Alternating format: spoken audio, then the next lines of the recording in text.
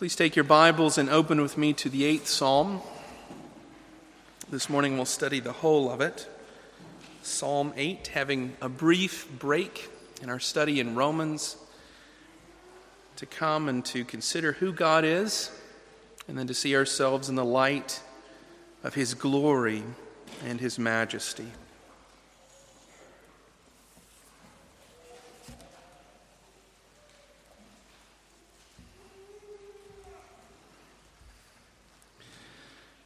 Hear the reading of God's holy, inerrant, and inspired word. To the choir master, according to the Gittith, a psalm of David. O Lord, our Lord, how majestic is your name in all the earth. You have set your glory above the heavens. Out of the mouth of babies and infants, you have established strength because of your foes, to still the enemy and the avenger. When I look at your heavens, the work of your fingers, the moon and the stars which you have set in place, what is man that you are mindful of him, and the Son of Man that you care for him? Yet you have made him a little lower than the heavenly beings and crowned him with glory and honor. You have given him dominion over the works of your hands. You have put all things under his feet, all sheep and oxen, and also the beast of the field, the birds of the heavens, and the fish of the sea, whatever passes along the paths of the seas. O Lord, our Lord, how majestic is your name in all the earth. Amen. The word of the Lord. Let us pray together. Heavenly Father, we thank you that you speak and that your words stand eternally, that the ancient evening psalm of King David can be for us this morning a great encouragement and a visitation of you in your glory, that we might behold you and draw near to you and know your love for us. O Father in heaven, bless us as we study your word. In Jesus' name, amen. How often do you just sit and think about God? Just give your attention devotedly and in an undivided fashion to think deeply on him, his person, his character, his deeds. You see, as we come to the 8th Psalm, that's what David's doing. It's really not a complicated psalm. Some might say he's doing the work of theology, and if that's the case, then all theology is simply thinking about God. I think this is an evening psalm. You heard me say that a few moments ago. Whenever David is considering God, what does he think about the works of his hands? He mentions the moon and the stars, but he doesn't mention the sun. And so who knows? Maybe he's on a rooftop, or maybe he's on the back of a horse riding in the evening. Maybe he's on a walk. But nonetheless, his heart, his mind is focused on his God. And whenever we see this in David, there's this wonderful effect that it has upon him, and that is it gives him order to his life. He begins with God and who he is, and then from that he's able to consider himself in the immensity of the person of God to see how tiny he is.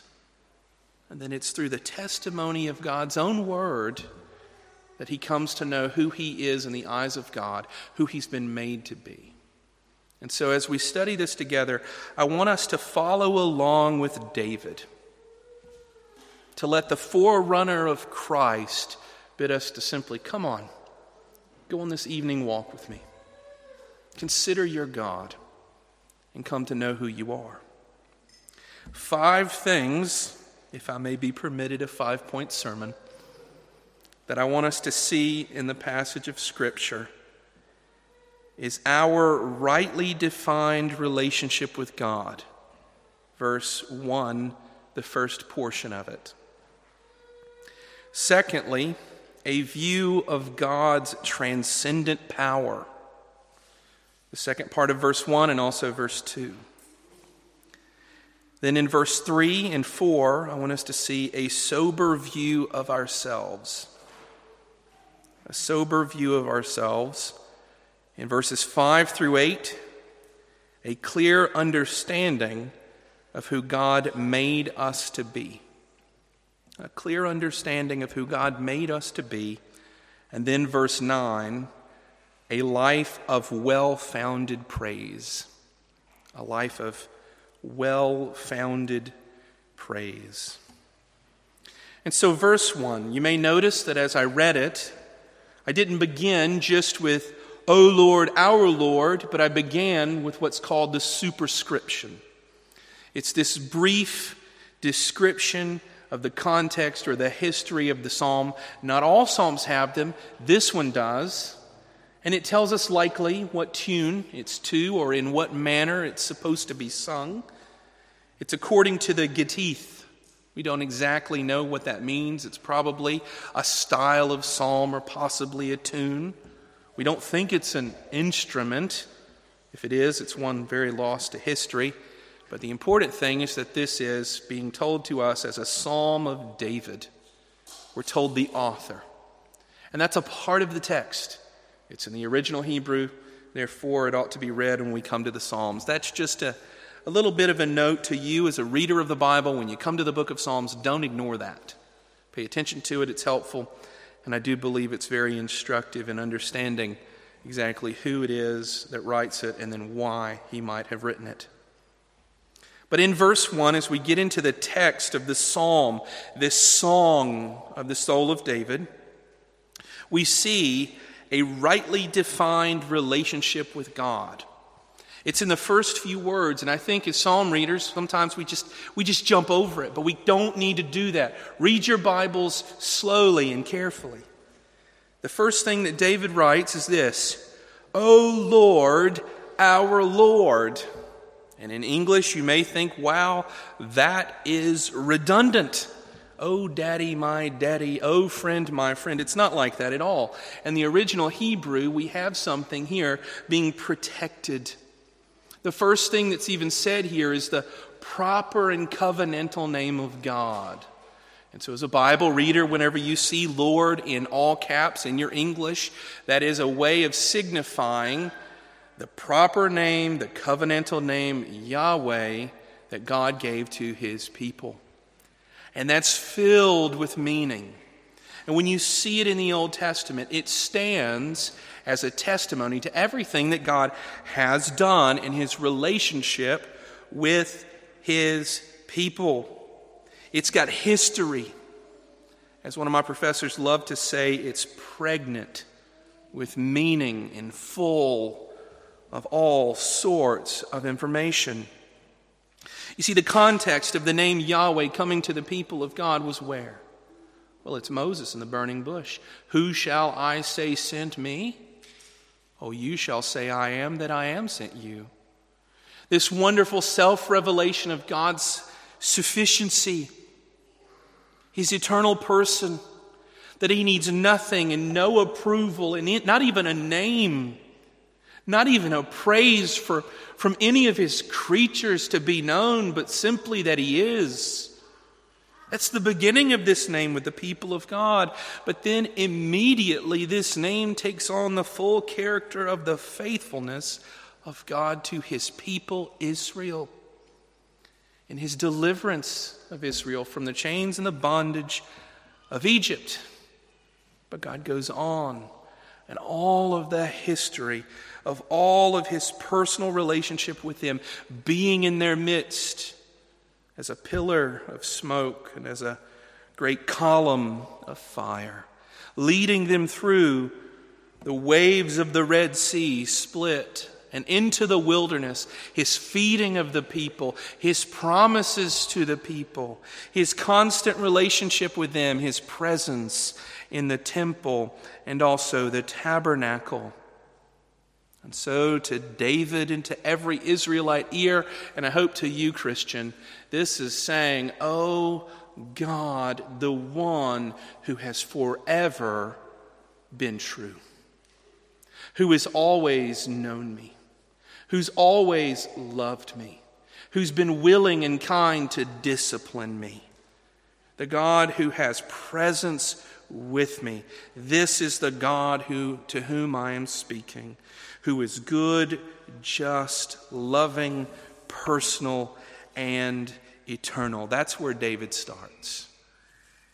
Oh, that God, you, the God of heaven, the God who is personal with his people. You are whom to us? You're our Lord. Oh, Yahweh, our Lord. It's the word Adonai, and you may be familiar with that at some level. It's a title of God that speaks to his mastery, his authority, and his presence in the midst of people. It's not just a casual sense. It's literally David saying, "Yahweh, you are the one to whom I submit. You're the high King of heaven, and I am your subject. You're way up here, and I'm face down before you. You are the Lord of my life and of the lives of your people." And that's who he addresses. And so you remember the first point, a rightly defined relationship. That's where David goes, and that is the foot upon which he begins this evening psalm, song to the Lord, that the Lord has always been good and that he is his master. And friends, I want to tell you that getting this right matters. Oh, it matters so much.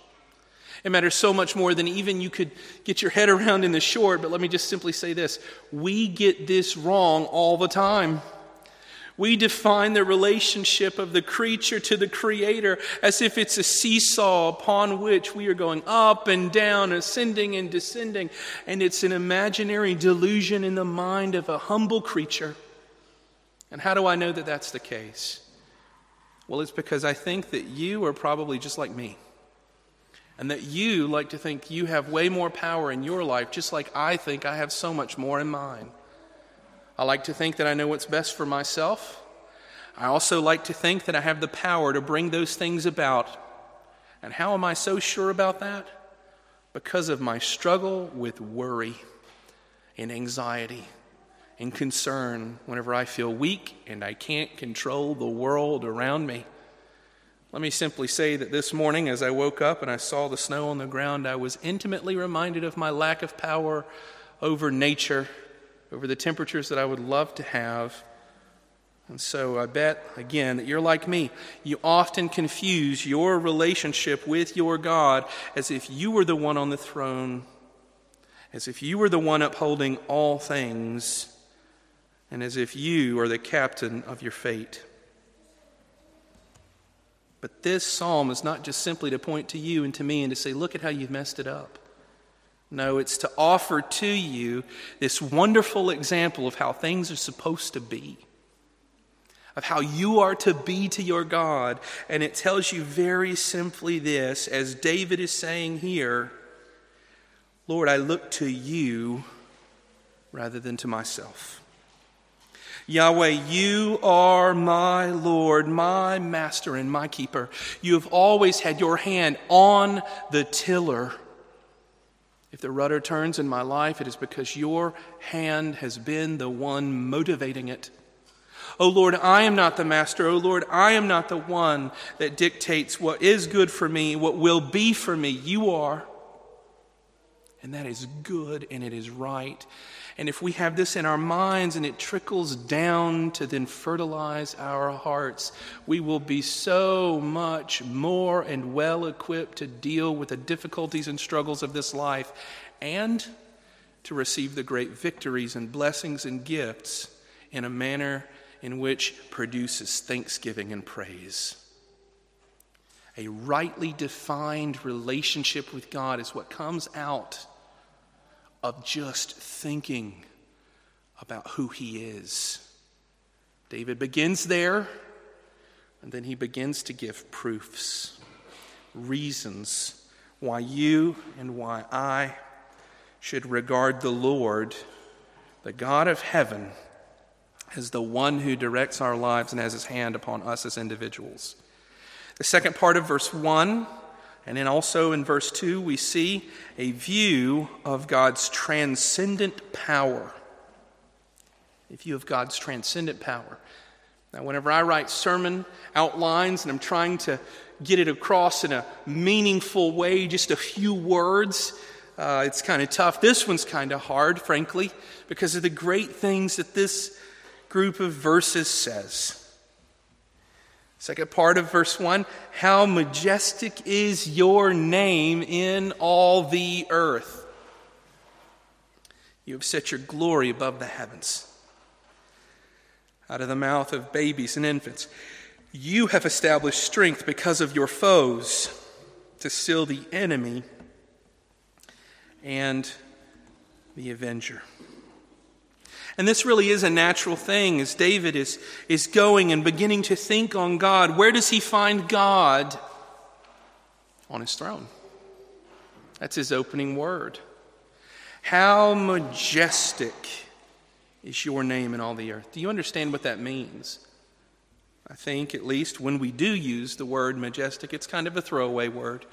It just means impressive. The mountains were majestic.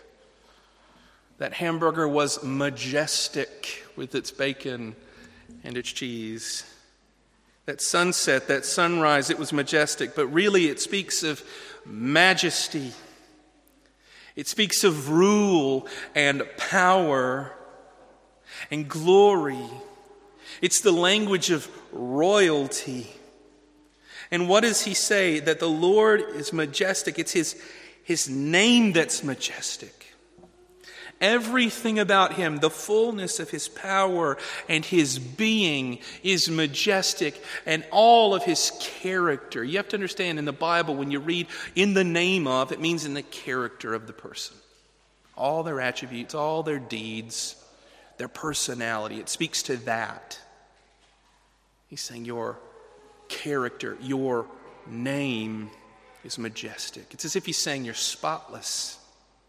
You're filled with perfections.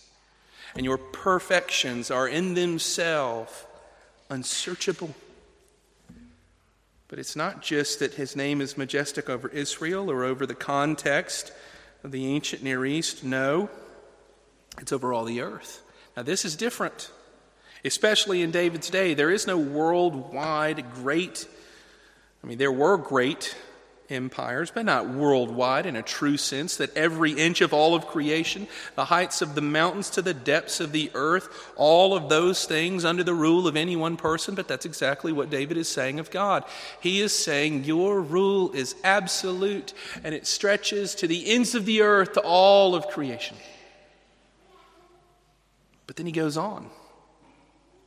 It's not just the earth, it's not just all of the firmament and the seas, but it is also the heavens above. And look what he says as he continues in verse 1. You have set your glory where? Above the heavens. Now when you read heavens in the Bible, you may think, whatever your depiction of heaven is in the realm of the blessed afterlife. Maybe that's what you think. It's a place where God is, and certainly the scriptures speak about heaven as being the place and the dwelling of the elect and the time in which they meet the Lord in glory. But this is speaking of the sky, everything that's above. When you read in the Hebrew scriptures, it's the waters that are above, very literally. And here, David is going to point very specifically in verse 3, a little bit later, to the moon and the stars, the heavenly host.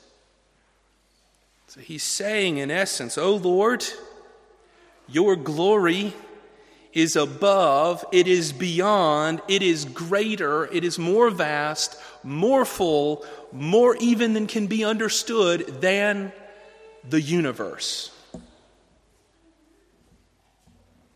It's as if David is plunged to the depths of the earth, and now in thinking of God, he just gets to a place where his mind cannot go. You're that great. You're that wonderful, O Lord. You're more than can be conceived. You're transcendent in your power. You're beyond all measure. Everything is under your rule, your power. You, O Lord, our Creator, are more splendid than all of your creation. And I just want to say, Christian, if you've never taken time to think about the character and the person of God and his attributes to the point where you just get to the very end of your mind, I invite you to do that. It takes about 2 seconds, if you're really thinking on God, to simply think, wow, even the things that I think I have some awareness of about who you are, they're imperfect and incomplete. And they're even only held in analogy. You're so much greater than the greatest attempts of my own comprehension.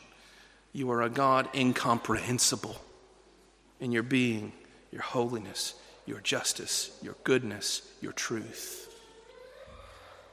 And so that's part of what David says. But then in verse 2, he applies it and he comes back down from heaven, from the greatest creature that can be possibly conceived, greater than which nothing could then be conceived, to the smallest creatures, to the tiniest of the tiny, the babies and the suckling infants in the original text, the child upon the breast. And this is a turn of phrase. Out of the mouths of babes and infants you have established strength. That's repeated again and again in the scriptures, and it's one that even Jesus used to rebuke the Pharisees who were complaining about him healing a man in the temple on the Sabbath. In Matthew 21, verse 16. Out of the mouths of babies and infants you have established strength because of your foes. What does that even mean? Are babies evangelists? Where are we going with this? David is saying, you are a God so great you don't need strong men. You're a God so strong you don't need champions.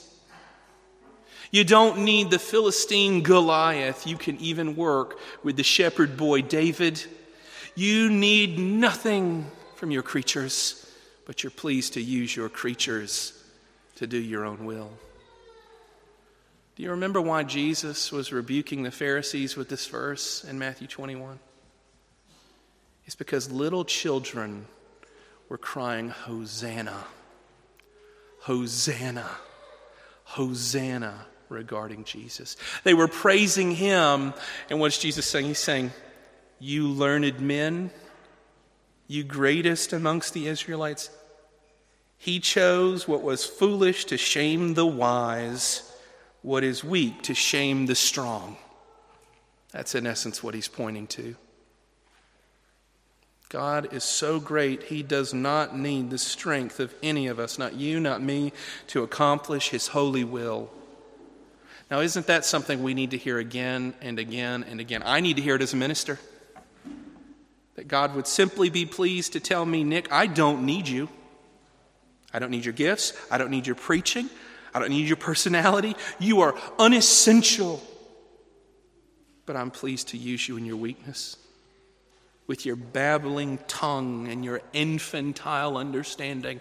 I'm pleased to use you in ministry. But I am the God who holds all the power.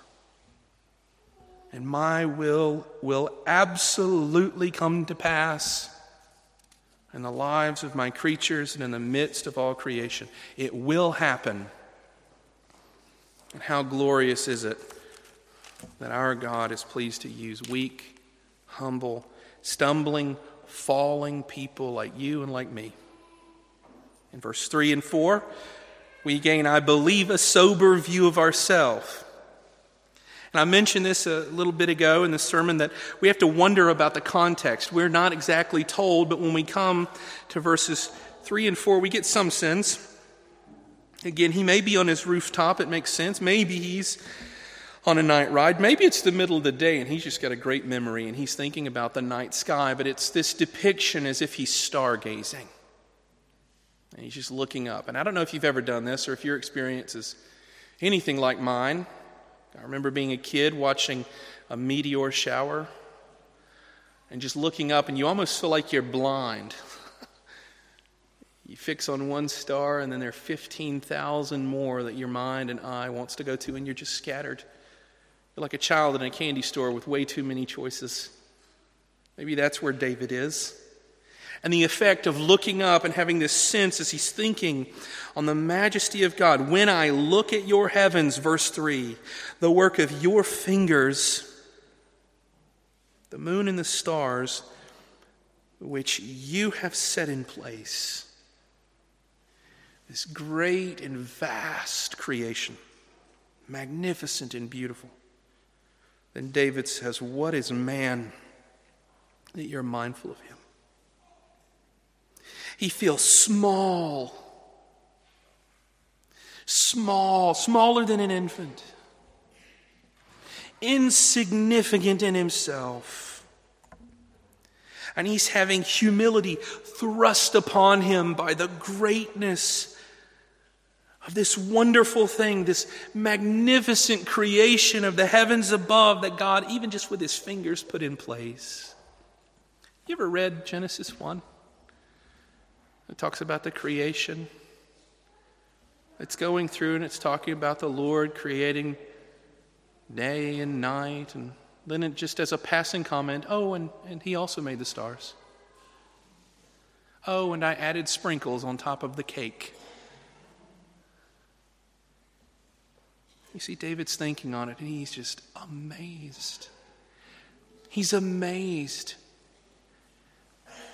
He's driven to think about himself. Undoubtedly, we have David, the great confessor of sin, Psalm 51, who knows the darkness of his heart and submits it to the Lord in prayer, praise, and worship. His weakness, his unfaithfulness, no doubt.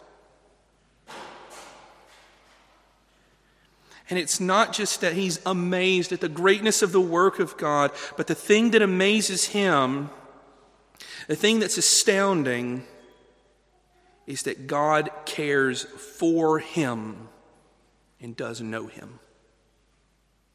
That's what strikes David. It's not that he just feels small. He's amazed that in all of this, his God would have an eye toward him. Verse 4, what is man? When I look at all of this, what is man that you're mindful of him? That you even know that I exist, O God, in the midst of all of this, that you would even be mindful of me. My struggles, my victories, my failures. You would know me. How is this?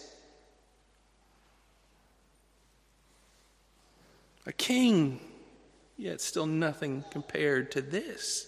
That you would know me.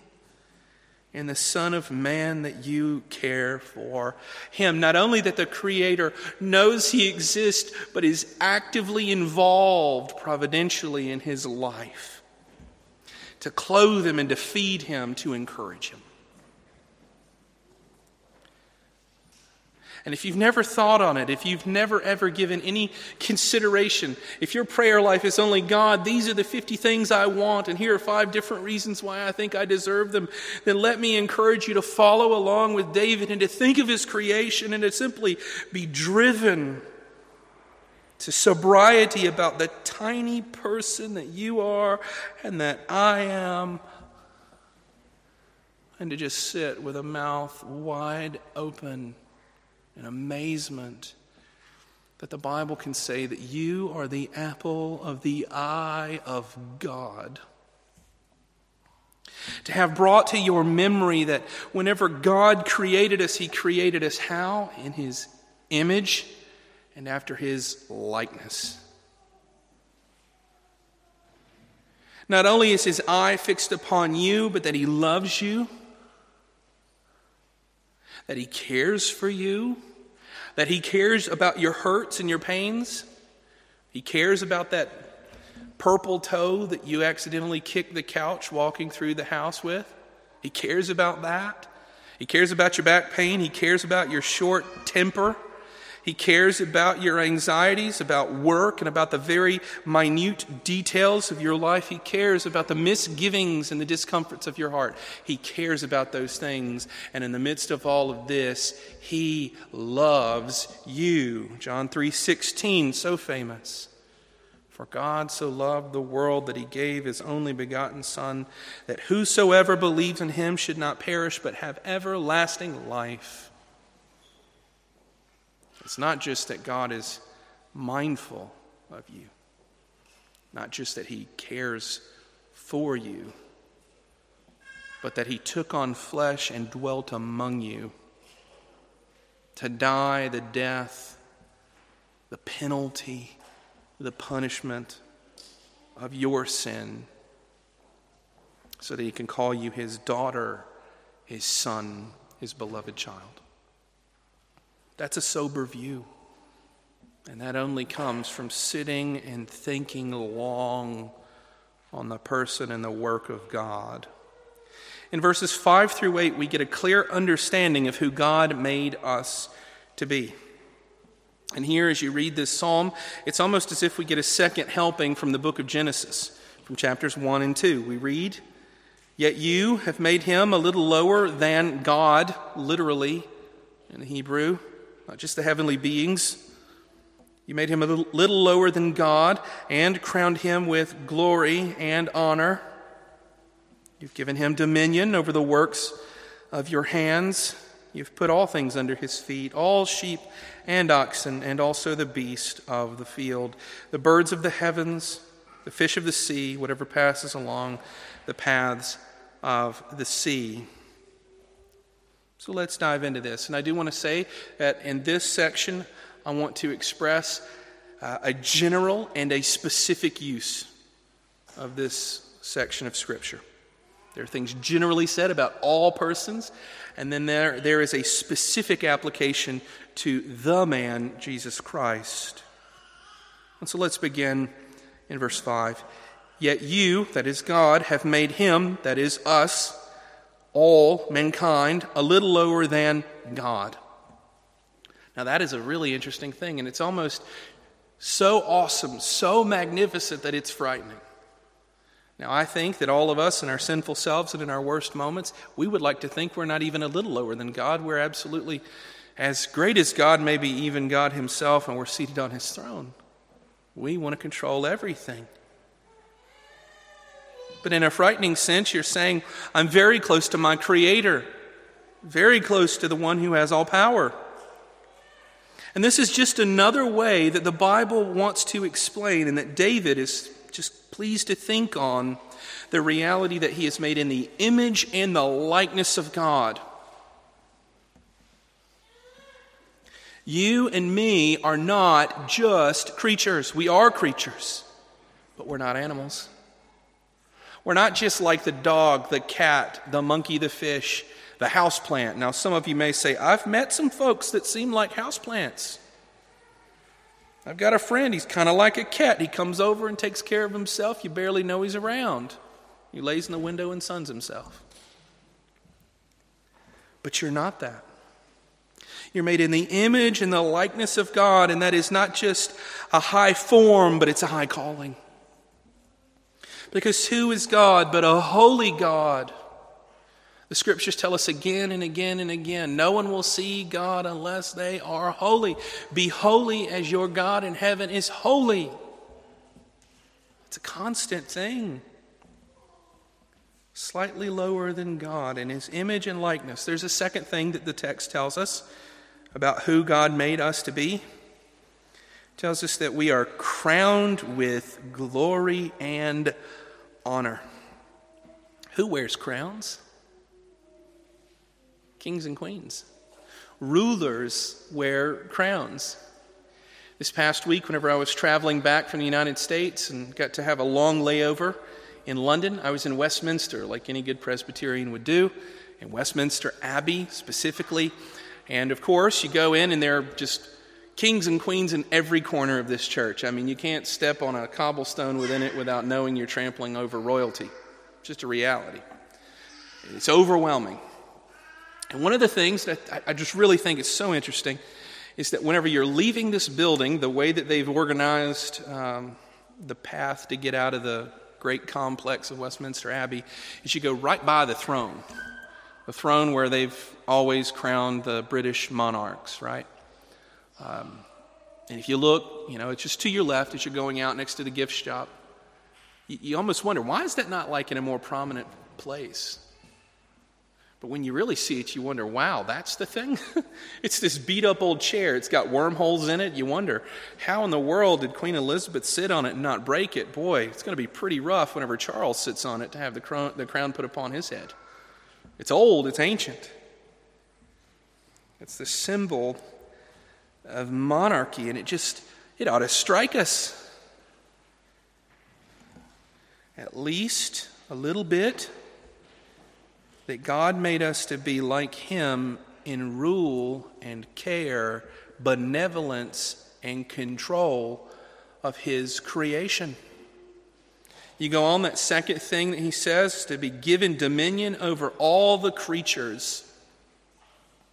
This sort of authority that Adam has in the naming of the creatures in the Garden of Eden.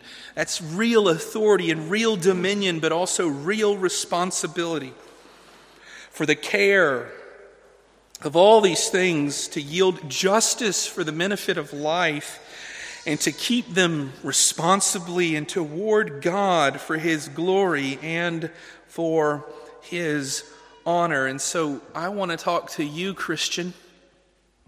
I want to talk to you, attender, this morning. How do you feel about yourself? If I come to you and I ask you the question, what's your role in life? What were you made to do?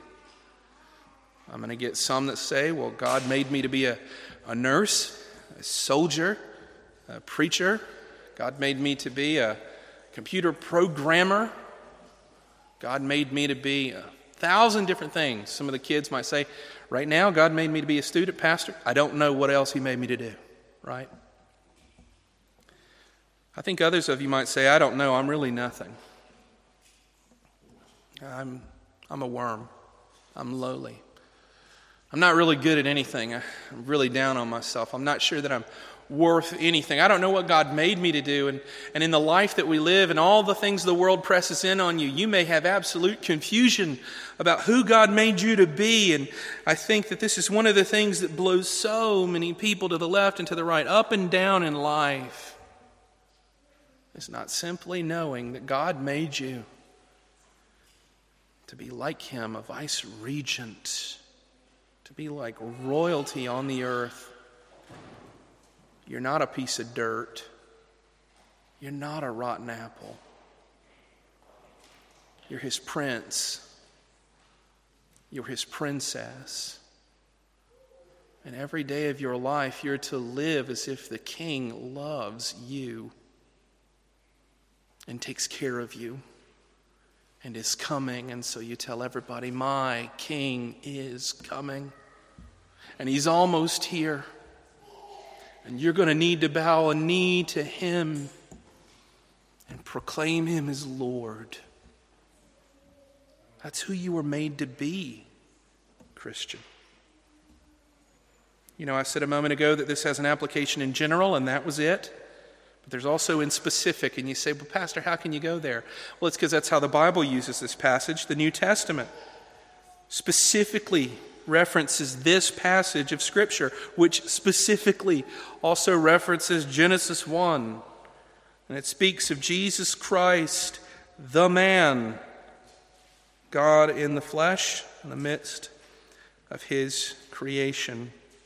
1 Corinthians 15:27, all things are in subjection to Him. All things are subject under His feet. This speaks about Jesus, and you say, hang on a second, Pastor, you just told me all those general things. Well, let me say, all those general things are complete and full in Jesus. He is the great man. He's the one that fulfills this and upholds this in perfect humanity. He's the one without a shadow of a doubt that we can call the King, who's seated on the throne of David, not a ragged old beaten chair of British monarchs, but a resplendent crown. He's the King of kings and Lord of lords, and he is the one on the earth that's going to set things right. And this holds forward to us an idea of his sovereign dominion and power. Sin doesn't have any dominion over him. We've been reading about this and studying this in Romans. He's conquered death itself and put death to death in his own death. And so I would simply say, O Christian, as you think on God and you feel the call of Scripture to who you are supposed to be, do not waste the imperatives of Scripture and not recognize that they form for you the very depiction of Christ in his perfection. Everything God calls you to be, Christ is in fullness. Don't skip over that. And what's the application? Think longingly on him. Imitate him. Love him. Live after him. And then we go and finish this with verse 9. And you look and you read verse 9, and it is a carbon copy of verse 1. O Lord, our Lord, Yahweh, our Master, how majestic is your name in all the earth. And it's like a bookend, right? I don't know if you have bookends. I have some. I have lots of books. Bookends keep all the things, all the books that you don't want to topple over upright. It contains it. And that's sort of a sense of what this is doing. It's a good closing statement, but it's so much more than that. And I want to encourage you to read your Bible carefully and slowly. Don't get in and out of text too quickly. Because this is not simply, although it is, a closing salutation. No. This is praise that befits God because of everything we have already studied. It's the right response. It is a life of well-founded praise. That's how you ought to understand verse 9. O Lord, our Lord. Here's the praise. How majestic is your name in all the earth. It's shouting to the King of heaven from the depths of the earth and the heights of the mountains. How majestic are you. You are Lord. You are my Lord. And I want to glorify you. This is a doxology. It's praise and the glorification of God. And why do I point this out to you? And it's this. It's that I'm convinced that you are like me. That you've sat in some service, maybe this service, and you've sung the hymns, and you've endured the long prayers, and you've tried to stay awake through the boring sermon, and you're struggling, and you're just saying, oh, come on, Pastor. We're so close. We're almost at the end. The finish line's there. Get it done. And you move through life mimicking praise without having a heart that believes God deserves that praise. It's just something you do. And I want to plead with you, Christian. Think on God so that you, in essence, have studied yourself full, prayed yourself hot, and worshiped yourself empty, so that you leave everything in the hands of a God who deserves it. Your praise to God is and ought to always be in consideration of his glory, his might, his majesty, his power, and his love for you. And it ought to come from a sincere heart. And I call you to that, Christian. Let's pray together. Our Father in heaven, we thank you for all of your wonder and glory. Oh Lord, that even as we speak about you, our best words are still by bare analogy. Help us to know you and to love you and to see you in the glory of your revealed person in the Scriptures, to see you in your mighty and wonderful works of creation, to know you in the sweet, wonderful promises of your covenant. O Lord, to behold you in your fullness in the person of the eternal Son, took on flesh, who dwelt among us. Help us to behold his glory, glories of the only begotten of the Father.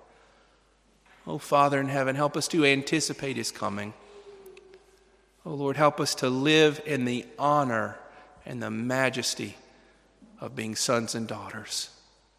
O Father in heaven, be at work in us. We pray all this in Jesus' name. Amen.